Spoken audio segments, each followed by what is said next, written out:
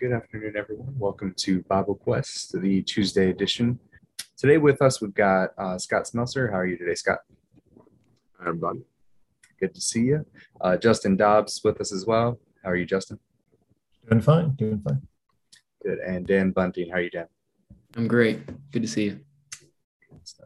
All right. Well, we did have a question that came in from one of our viewers, so we want to kind of introduce that and then get going with the discussion, trying to answer some of those ideas. So, Justin, you want to get us started with that? Sure. Yeah. The original question I think we had come in, a really considerate question. I appreciate this. It's not just a curiosity; it's practical. But this is a topic that I've had to consider more and more recently: is how to share the gospel with Muslims. What are y'all's thoughts about where to begin and how to proceed? They don't believe the Bible. They have some misgivings about Jesus. Sometimes it seems overwhelming to me to know where to start. First thing is kudos for using y'all's. Really appreciate that. That is correct grammar in the plural. But yeah, it's an important question. How do you talk with Muslims about the gospel, about the Bible?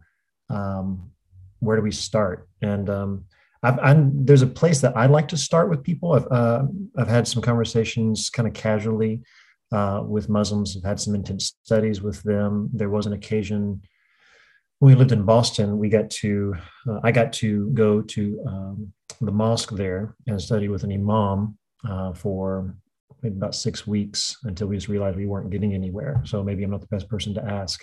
But the line of questioning just came with forgiveness at its heart. Is we all know we need forgiveness. Judaism, Christianity, Islam, each of these three religions talks about sin. And so what is sin? Why is it such a bad thing? And then how do we take care of it? That's kind of a central problem that these three religions are going to need to deal with. And so without necessarily going to the Bible or talking about the Bible versus the Quran, I found it really helpful just to talk about the economy of forgiveness. So I don't know. Let me pause there, though, and see if you guys, where do you usually go when you think about talking with Muslims and they're not accepting the Bible, they don't believe the Bible necessarily, or have you found that you can go to the Bible? I'm curious what you guys have done. Well, I think one important way of making a connection or seeing if the connection can even be made is trying to figure out if we're all talking about the same God.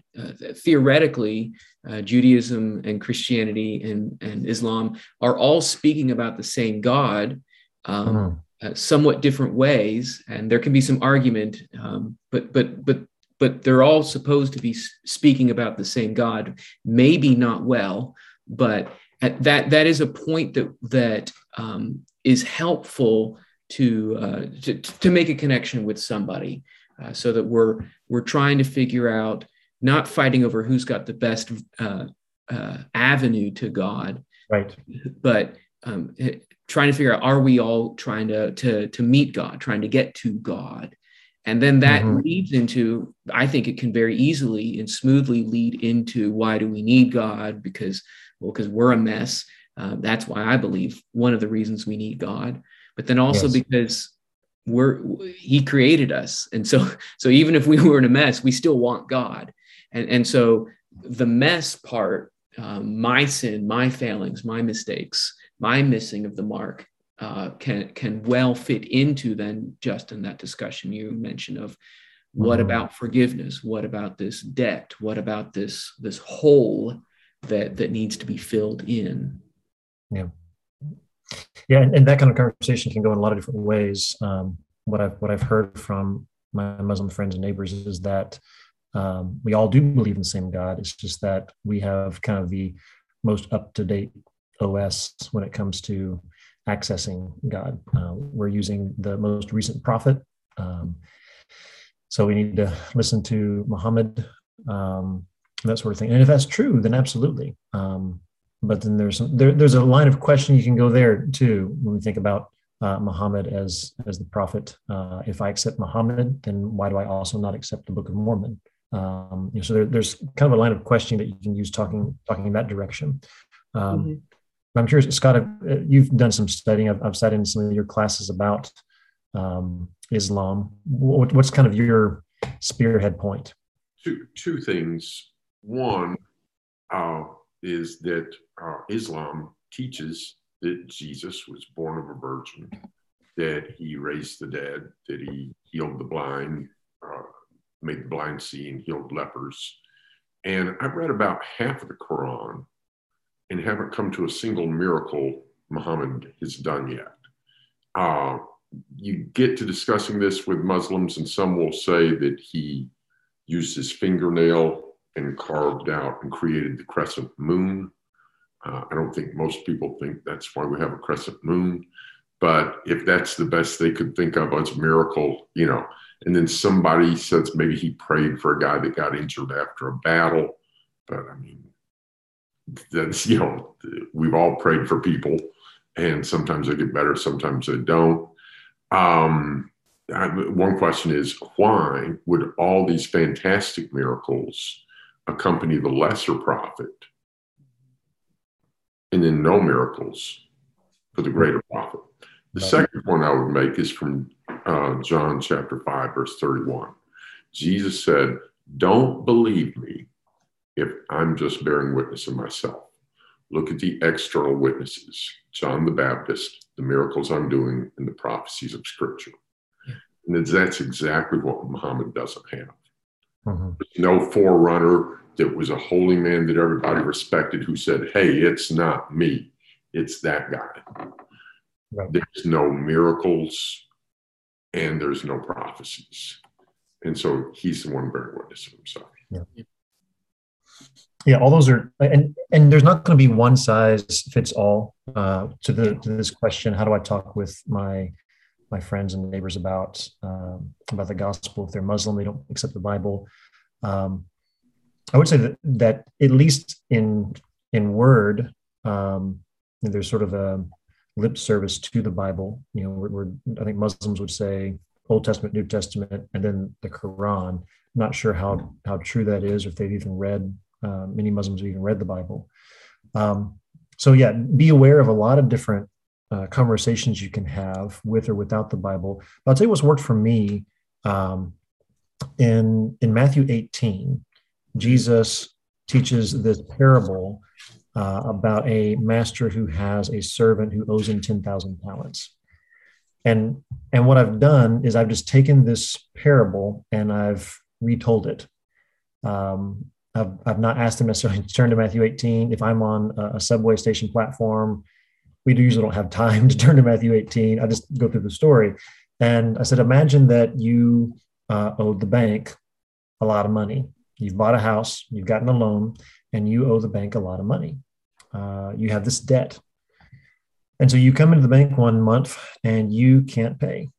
It is you're up to your eyeballs in debt. You just lost your job. You've been injured. It's unlikely you're going to get a job anytime soon. And you just come in and you're late and you're begging for mercy. And the bank says, which they would not say this, but let's imagine, the bank's really nice. And they say, that's okay. We will forgive your debt. We will forgive your debt. You owe us how much money? Oh, $300,000. Okay, well, that's all right. We forgive it. And they break out the big ledger book and they just, what do? And it's that question that I found gets people thinking.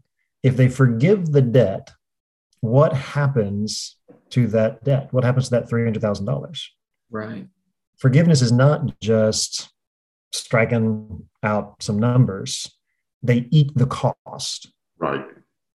They have to make a payment. And if they don't, in our nation, I mean, there may be some corrupt nations in the world that just, fudge the books, and banks probably in this country that do that too.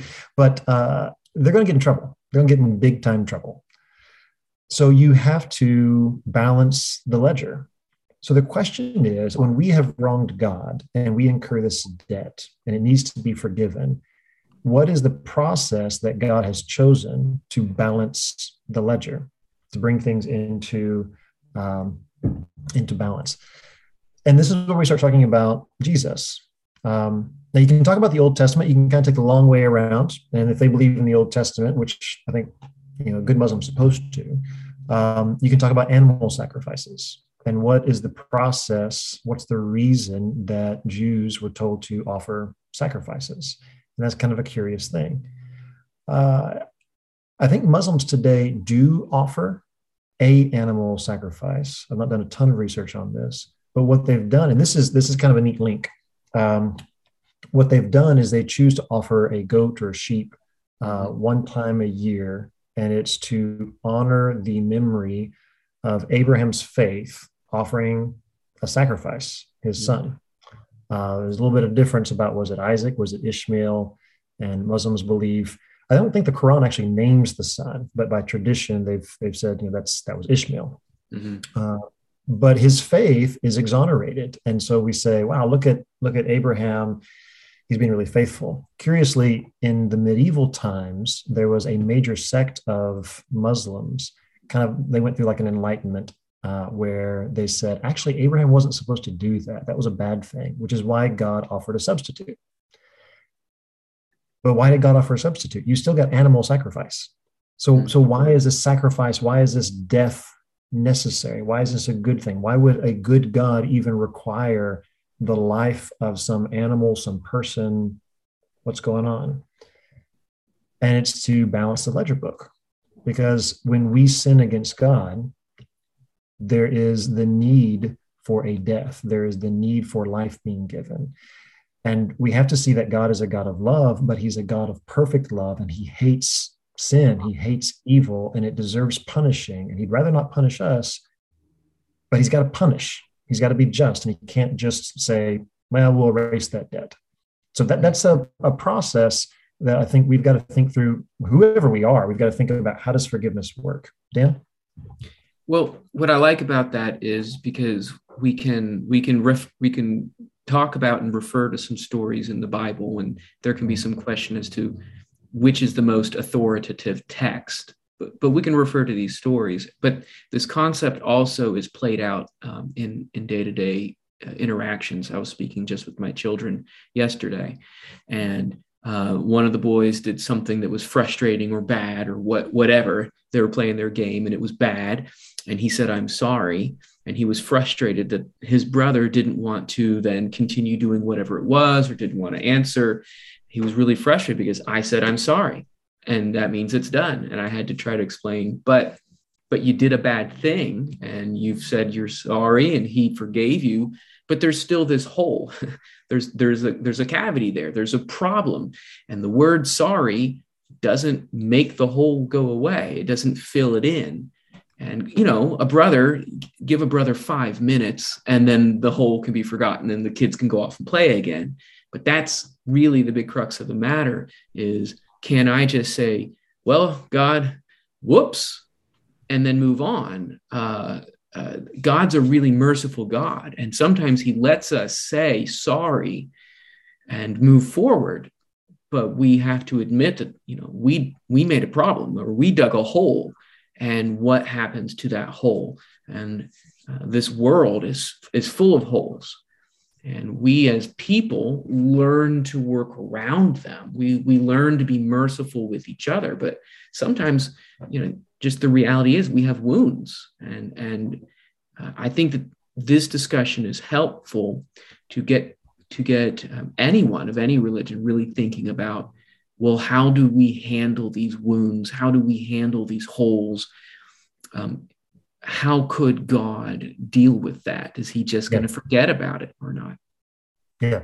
And that I like that you bring that into personal relationships, because what we think about the economy of forgiveness, what we think about how we relate to a perfect, good God who has forgiven us our debt, it changes the way that we forgive people.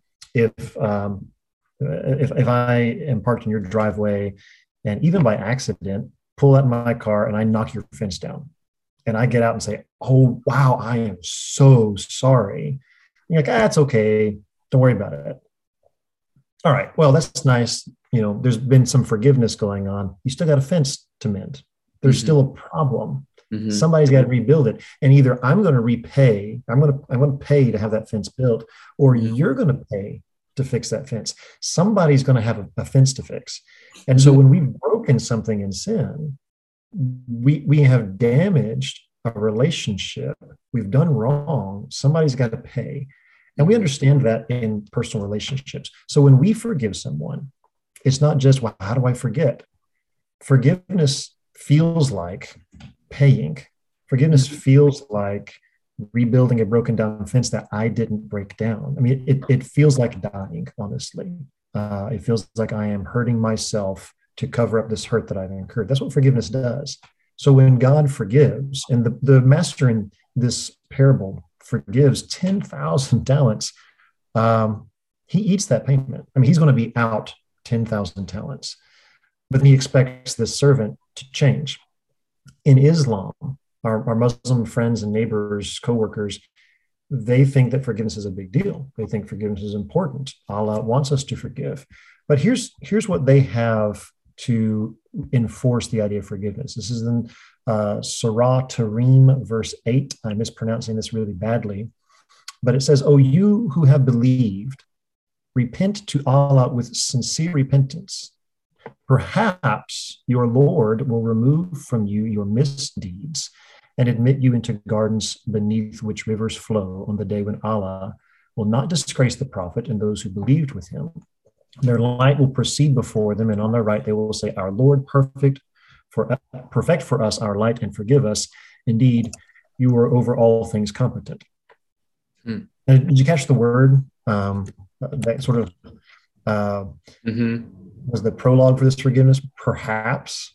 There's sort of this, maybe God's feeling it today, maybe not. And if you believe and if you repent and you turn around, but there's no economy here. There's no justification. So when Paul writes in Romans chapter 3 that God can be just, as in Romans 3 verse 26, he's showing his righteousness. He is just and the justifier, the one who has faith in Jesus. God can't just say, that's all right, I forgive you. He has to be just to forgive. He can't just strike through the books. He's got to make a payment. Scott? Pat writes, Romans 3:23 through 26, and one you might want to turn there and read it for the audience. Romans 3:23 through 26 makes it clear that the sacrifice of Christ is what enables God to forgive us. Our repentance itself is not enough. And one of the points it makes there is that this showed that God was just when he justified people, because he made sure a penalty was paid.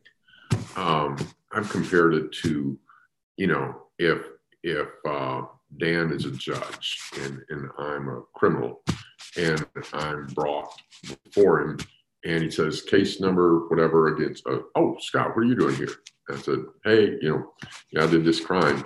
If Dan goes, I know, Scott, I've known Scott a long time, so I'm going to dismiss his case. Was he merciful? Yep. Was he just? No. No. Dan says, Scott, you committed this crime and you're guilty. You pleaded guilty. There's like this $5 million fine, or you go to jail, for years, and you won't see your wife or kids except on visitation. You have $5 million, and I say, nope. He says, bye-bye. Was he just? Yep.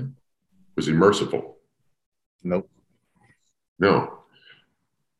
Just and merciful would be if he dipped into his pockets, gave me the money for the fine so I could walk free.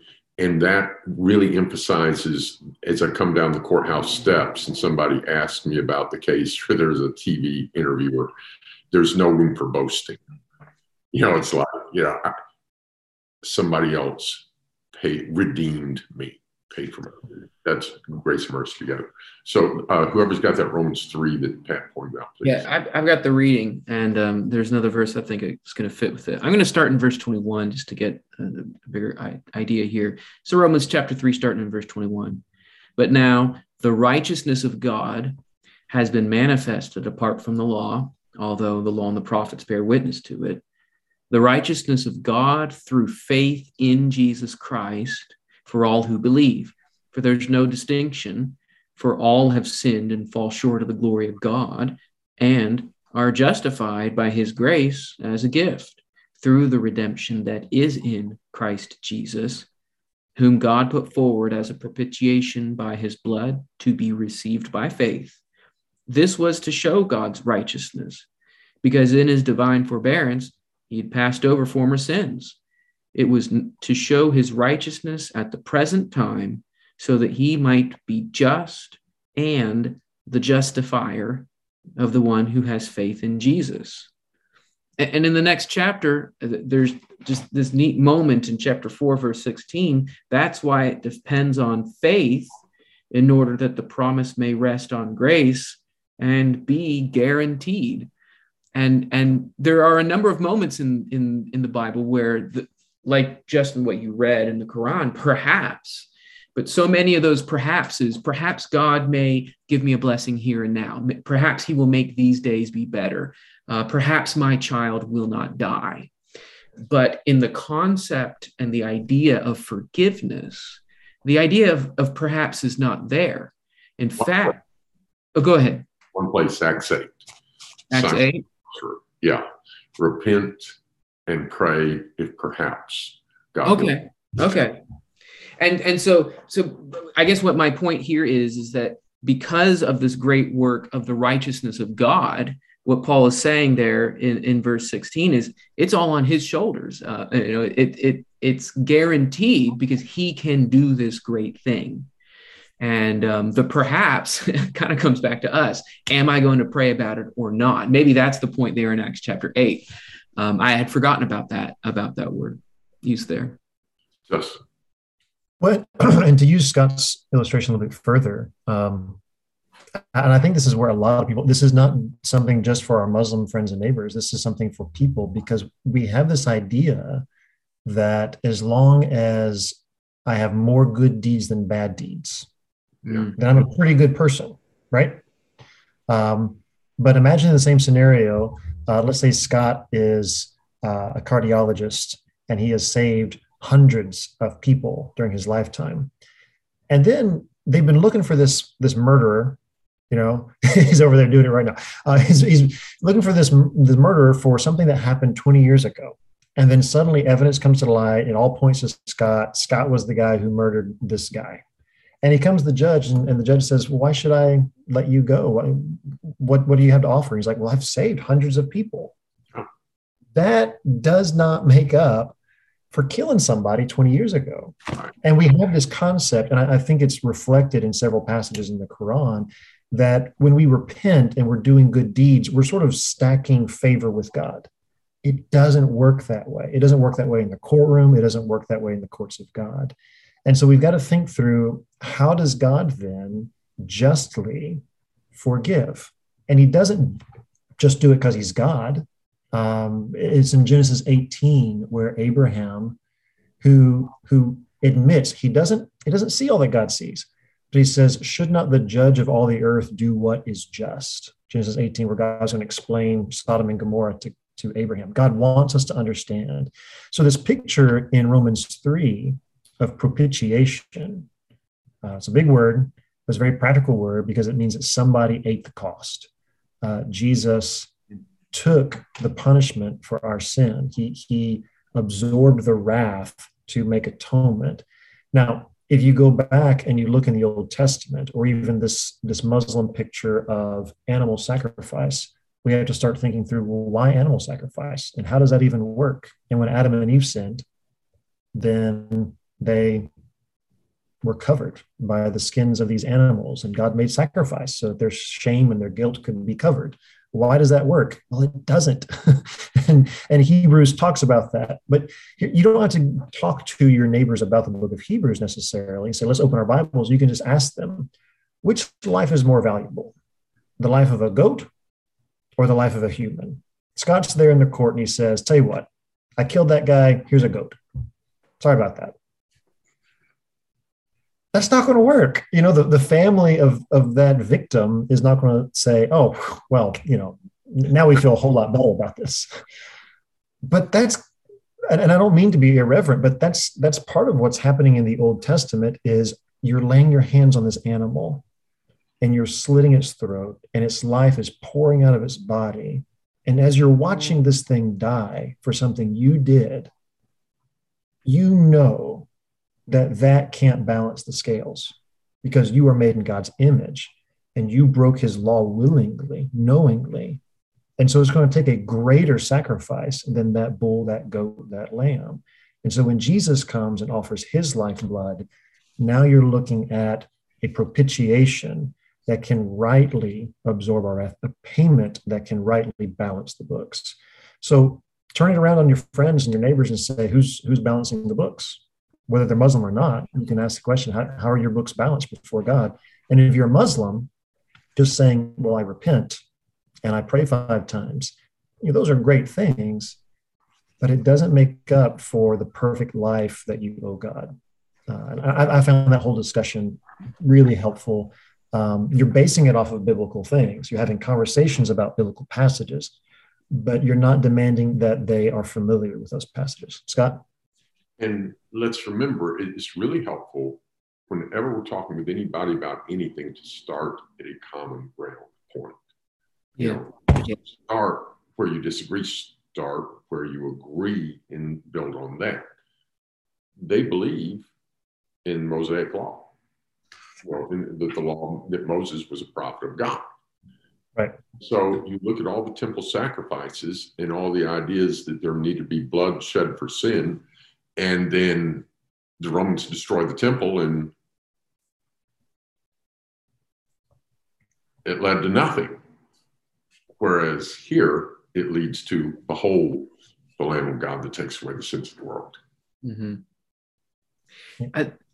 The discussion about the concept of debt and how expensive this is, it reminds me of Psalm 49. And it's not terribly long. I'd like to read the whole psalm because it speaks about it's trying to say, settle down when the bad guys are bad, and let's think about who and what they are and what they are unable to do. And it talks about the inability that all mankind has in getting ourselves out of this mess. It doesn't necessarily say how we can get out of this mess as we appeal to God, but appealing to God is the key here. So I'm just going to read Psalm 49. Hear this, all ye peoples, give ear, all ye inhabitants of the world, both low and high, rich and poor together. My mouth shall speak wisdom, and the meditation of my heart shall be of understanding. I'll incline mine ear to a parable. I will open my dark sayings upon the harp. Why should I fear in the days of evil, when iniquity at my heels compasses me about?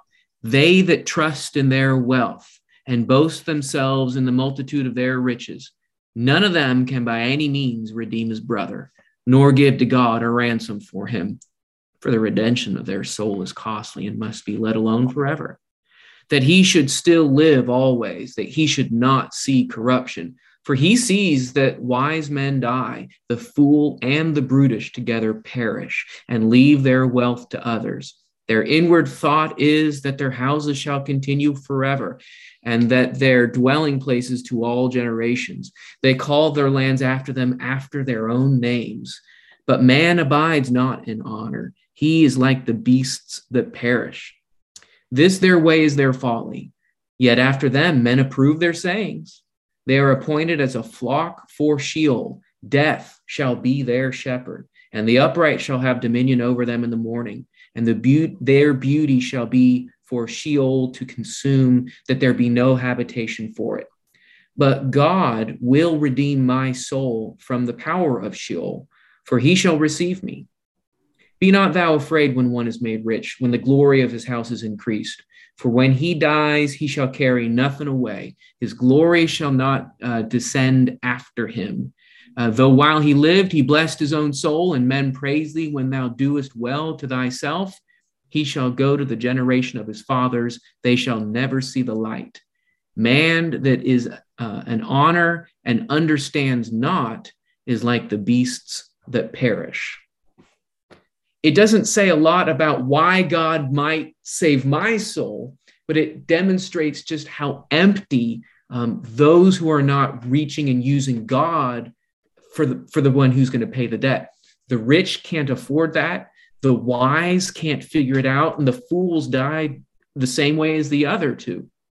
And so there's nothing that we can build up, amass together.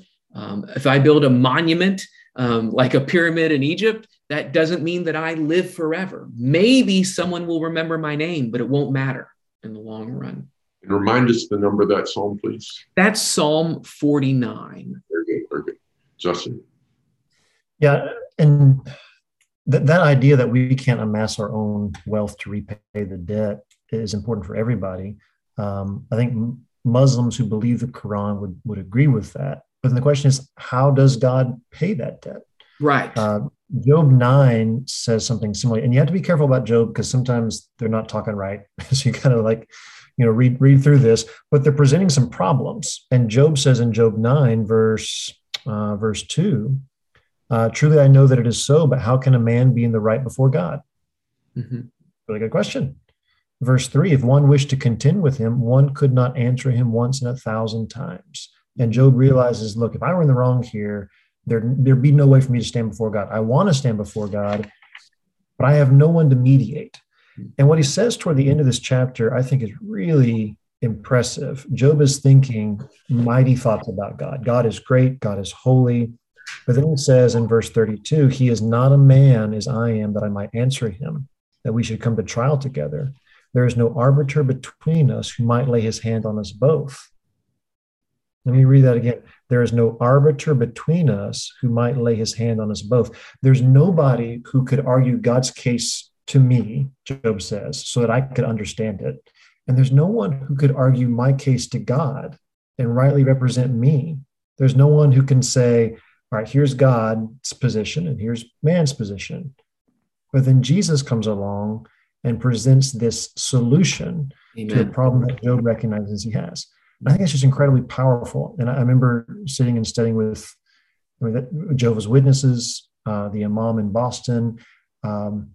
It's just such a beautiful solution. And no man would have thought to come up with it. Yeah. Because it doesn't make sense that God would become a man to save man for something that he did. But it's the wisdom and the glory of his mercy that accomplishes it. So those are some logical ideas you can use to talk to people. They're based in biblical truths, but you can just talk through those ideas. Dan? My understanding of who Muhammad was and who he is taught to be absolutely supports what you're saying. That's not a role that Muhammad stepped into. He did not mediate. He, as a prophet of God, that is not the work of mediation. He would be someone through whom God sent words alone, not to necessarily communicate a change in man so that man could speak back through Muhammad to God and use Muhammad. I want to be careful, not that we use Jesus as a tool, but we use Jesus as a way that we appeal to God. He is the way that we cry out to God, both in prayer, but Jesus' life and death and resurrection is the means that we can cry out. Because of Jesus, Lord, please listen to me. And Muhammad did not do that. He may have said some good words. A lot of prophets have said good words, but he did not do that for mankind. And so there is, Job is older than almost any of the texts in the Bible. There's a lot of evidence that it's one of the older writings. And so here is something that is an ancient appeal for someone, something, some person who could do this, and no one in all of human and divine history has stepped into that role other than Jesus. Scott? We got a comment came in Acts chapter 20, verse 28, that Jesus purchased us with his blood. And of course, that ties into the whole idea of redemption. Mm-hmm. And redemption is a common, again, theme in the Old Testament. And if it doesn't lead anywhere, it's just kind of a dead end. So redemption, a really important word, for instance, there in Romans chapter 3, and the word ransom used elsewhere in the New Testament, they're from the same Greek root word. And if you look it up, a ransom is what you pay to redeem someone. And somebody that's redeemed is somebody that was freed by payment of a ransom.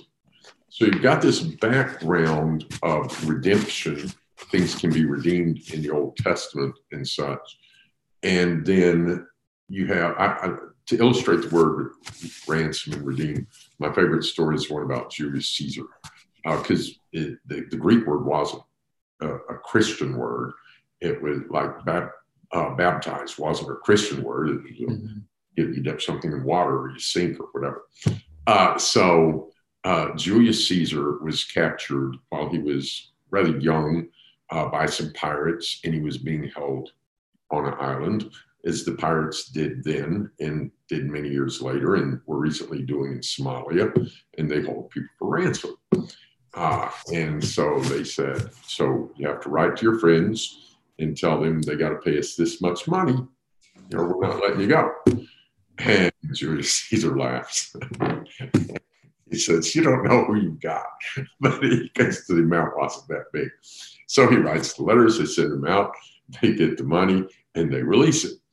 He goes back to Rome, and later he takes a navy and goes and catches and kills the pirates after having played sports with them on the beach and things like this.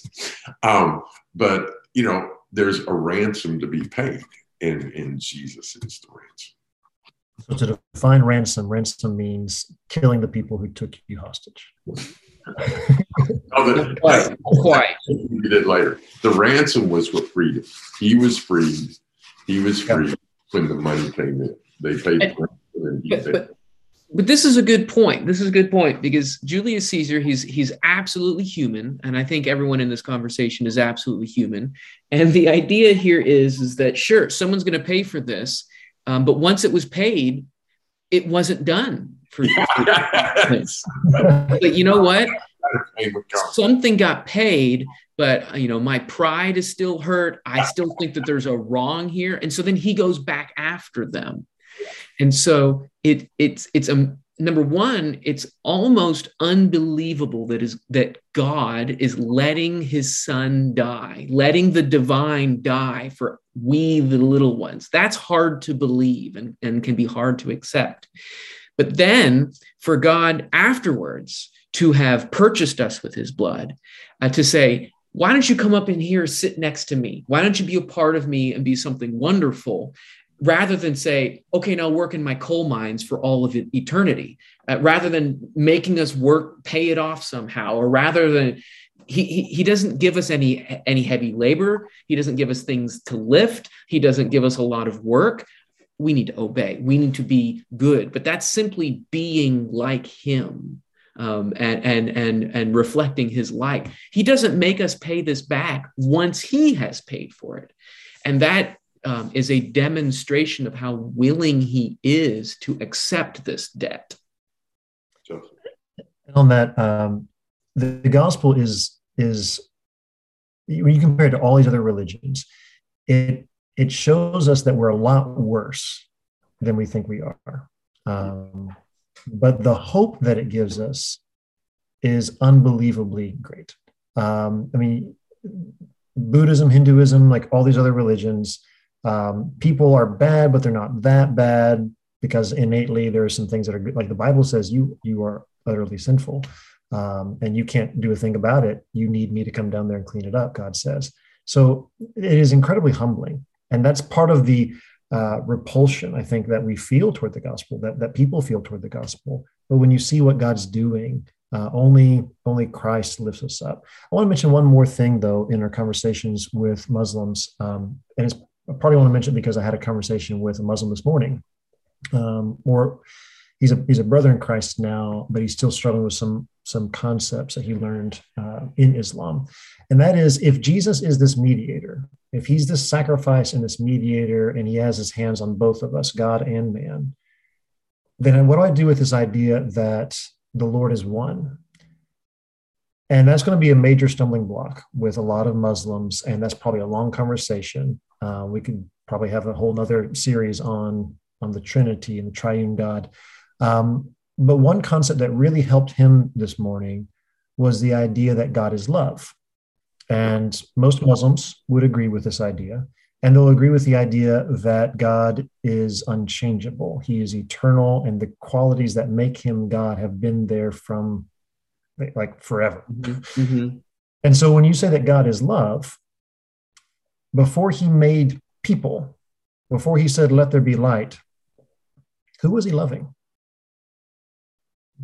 And he kind of stopped this brother in Christ, and he's like, well, when he created people, he was ready to love people. I said, no, but he's always been love. God is love. Who was he loving? Mm-hmm. And that, at least I've found, it's a way of furrowing up the ground, tilling up these stagnant thoughts of, oh, well, God is one. That means that there's like the Trinity. That's just ridiculous. That's paganism. That's polytheism. And they begin to realize, no, there's something inherent in God's nature that means there's more than one who is God. And that's helped to relieve some of the pressure of Muslims I've talked with. They begin to at least entertain the idea that Jesus could be God. Scott? Yeah, and that is going to be one of the things that Muslims bring up the most.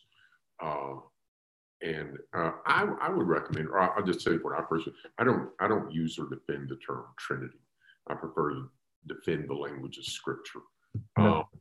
And there are some definitions of Trinity, like Athanasius is, that's unbiblical, and so that's just an aside there. But also on what you said and what Dan said a few minutes ago about just this humbling nature and the great exaltation. It reminds me of the prodigal son, because we need to have the attitude of the prodigal son who comes back saying, not, okay, Dad, you got to be happy to see me. I'm pretty special to you. No, he comes back and he says, I've sinned against heaven and in your sight. I don't deserve to be your son. Yeah. Let me just go be a servant. And that's what that would be, wonderful just to get that. But that's not what the Father does. The Father puts the ring on his finger, the shoes on his feet, and celebrates because my son is alive. Yeah. I want to hit this one passage from the Quran real quick. And you will meet some Muslims who say it's not actually the Quran if it's not in Arabic. So if you want to call this an English translation of the Quran, that's fine. But just so people know what's in there, just this idea of starting where people are. Like if we wanted to talk with a Jewish fella and he said, I don't want to start in Matthew, I don't believe that. I'll study Isaiah with you. What would we be willing to study Isaiah with a Jew? Yes. We'd love to study Isaiah with a Jew. So this is in the Quran, and it says down here, let me get to the spot. There's Adam, Noah, family of Abraham, etc.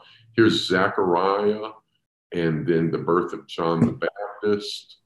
And then here's Mary, I believe the only woman mentioned in the Quran. And then she's going to have a baby. And then here we go.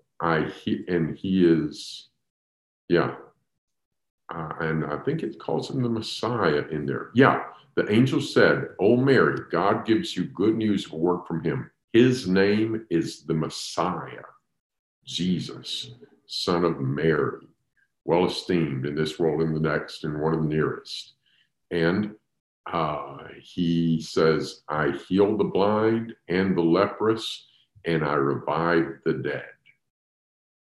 So say, hey, my Bible tells me that Jesus did these things. Your Quran tells us that Jesus did these things. He's, in both of our viewpoints, he's a person well worth talking about. Let's start there. Yeah. That's good. Well, I hope that this whole discussion has been helpful to the brother who asked this question, and I hope it's been helpful to other people. These are the kinds of conversations we want to be having, and these kinds of inroads. You don't. We want our conversations to be biblical, but that having a Bible study with someone is not the only way to start talking to people about the gospel. Is you can start where they are, where we need to start.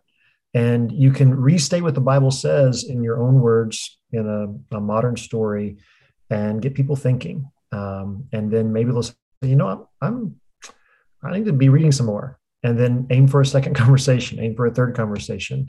And if they say no to Bible study up front, it's because they haven't connected to their real world. They don't know that it's relevant, and show them how relevant it is. And they'll start, well, where'd you get those ideas? Let me talk to you about Jesus. And there you've got some inroads. So I really appreciate the question and look forward to more questions from our audience if they care to ask those. Amen. Great, man. Jonathan, is your audio working? Yeah, I'm good. Okay. I'll close this out. Yeah. So thank you guys for the discussion. Sorry.